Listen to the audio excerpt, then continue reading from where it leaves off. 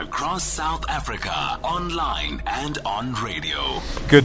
SAFM, let's talk. Jumping ahead of myself this morning, 086 000 2032. Good to have you along. Don't forget, from 8:30 this morning, what's your big story of the week? Well, earlier you heard from one of the NGOs that is going to lose money because of the reallocation of budgets by the Gauteng Provincial Department of Social Development. And some of these NGOs say they're offering services to people now, people living with disabilities. They're helping people with substance abuse and other problems.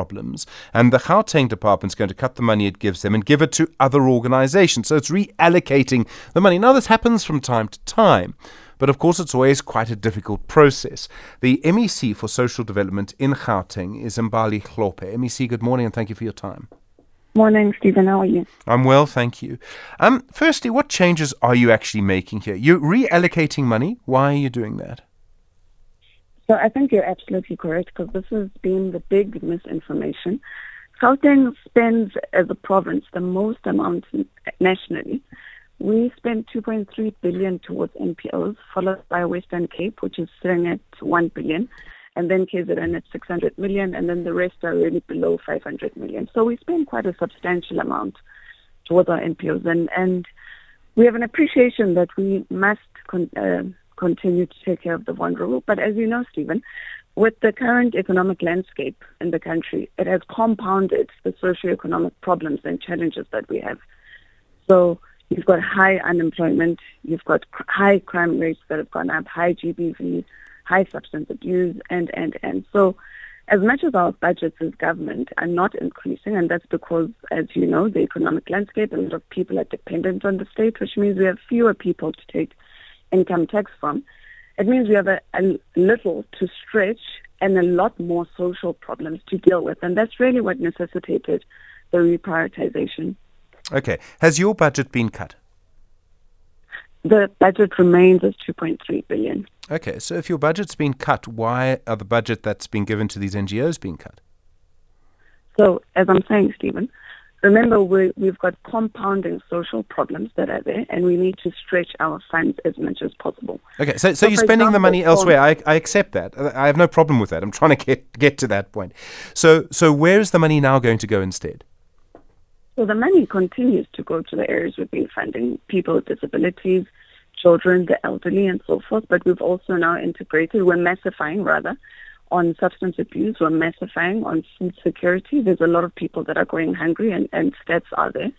There's a lot of people that are homeless, so we have to massify in those areas. So it's still the areas that we're taking care of, but we've identified that there are key areas that we need to respond to and be able to massify in that regard. And the Premier would have spoken about this quite at large within his State of the Province address. Okay, I mean, I understand you have to reallocate from time to time. I have no problem with that.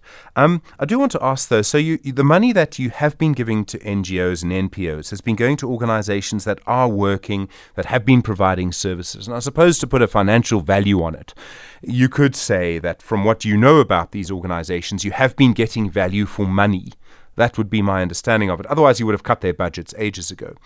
Can you be certain that the organizations that are now going to get the money after the reallocation are going to give you the same or better value for money? What I'm saying is, you know what you get from the NGOs that have been receiving the money. Now that money's going somewhere else. Can you be certain you'll get the same value? It's actually, and this is, I'm glad you brought this up, because that's another misconception also.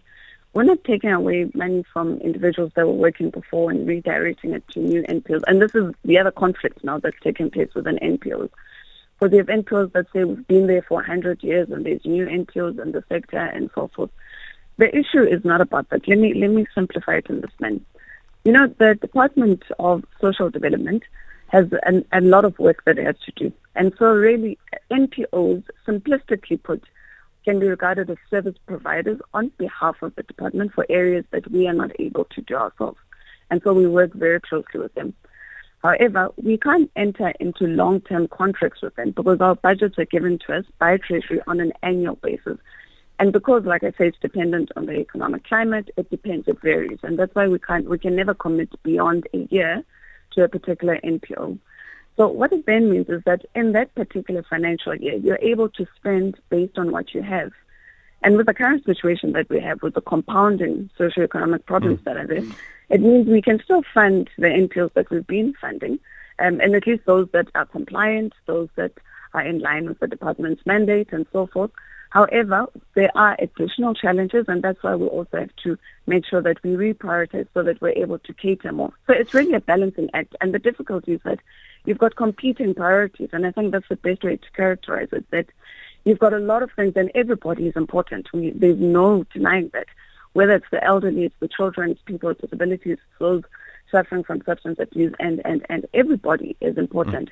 And this is the balancing act between these contesting priorities. You sign service level agreements with these NPOs, right? Absolutely.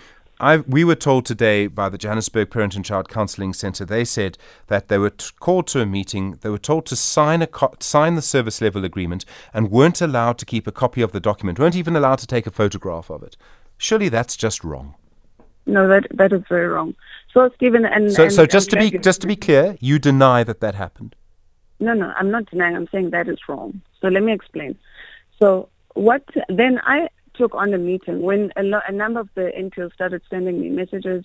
We saw the protests that some of them would have taken up and so forth. We met with the provincial body that's representative of NPOs. And it was really quite shocking to me, the things that they were saying that are happening on the ground. Because they say, anything, we hear what you're saying, we hear that there's contesting priorities that are there, but they say, your department is funding ghost NPOs because some of these numbers, we don't know them.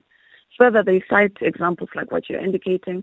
They also indicate that you've said that residential facilities will be fully funded. However, in our SLAs, we're not being fully funded. And I said, bring all those problems to me so that we're able to deal with that.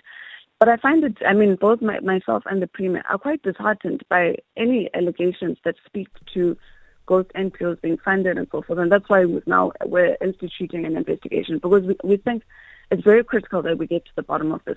Okay. You can't have ghost NPOs being funded to the detriment of people that are actually doing work on the ground. We could never allow such a situation, and that's why we're instituting that investigation.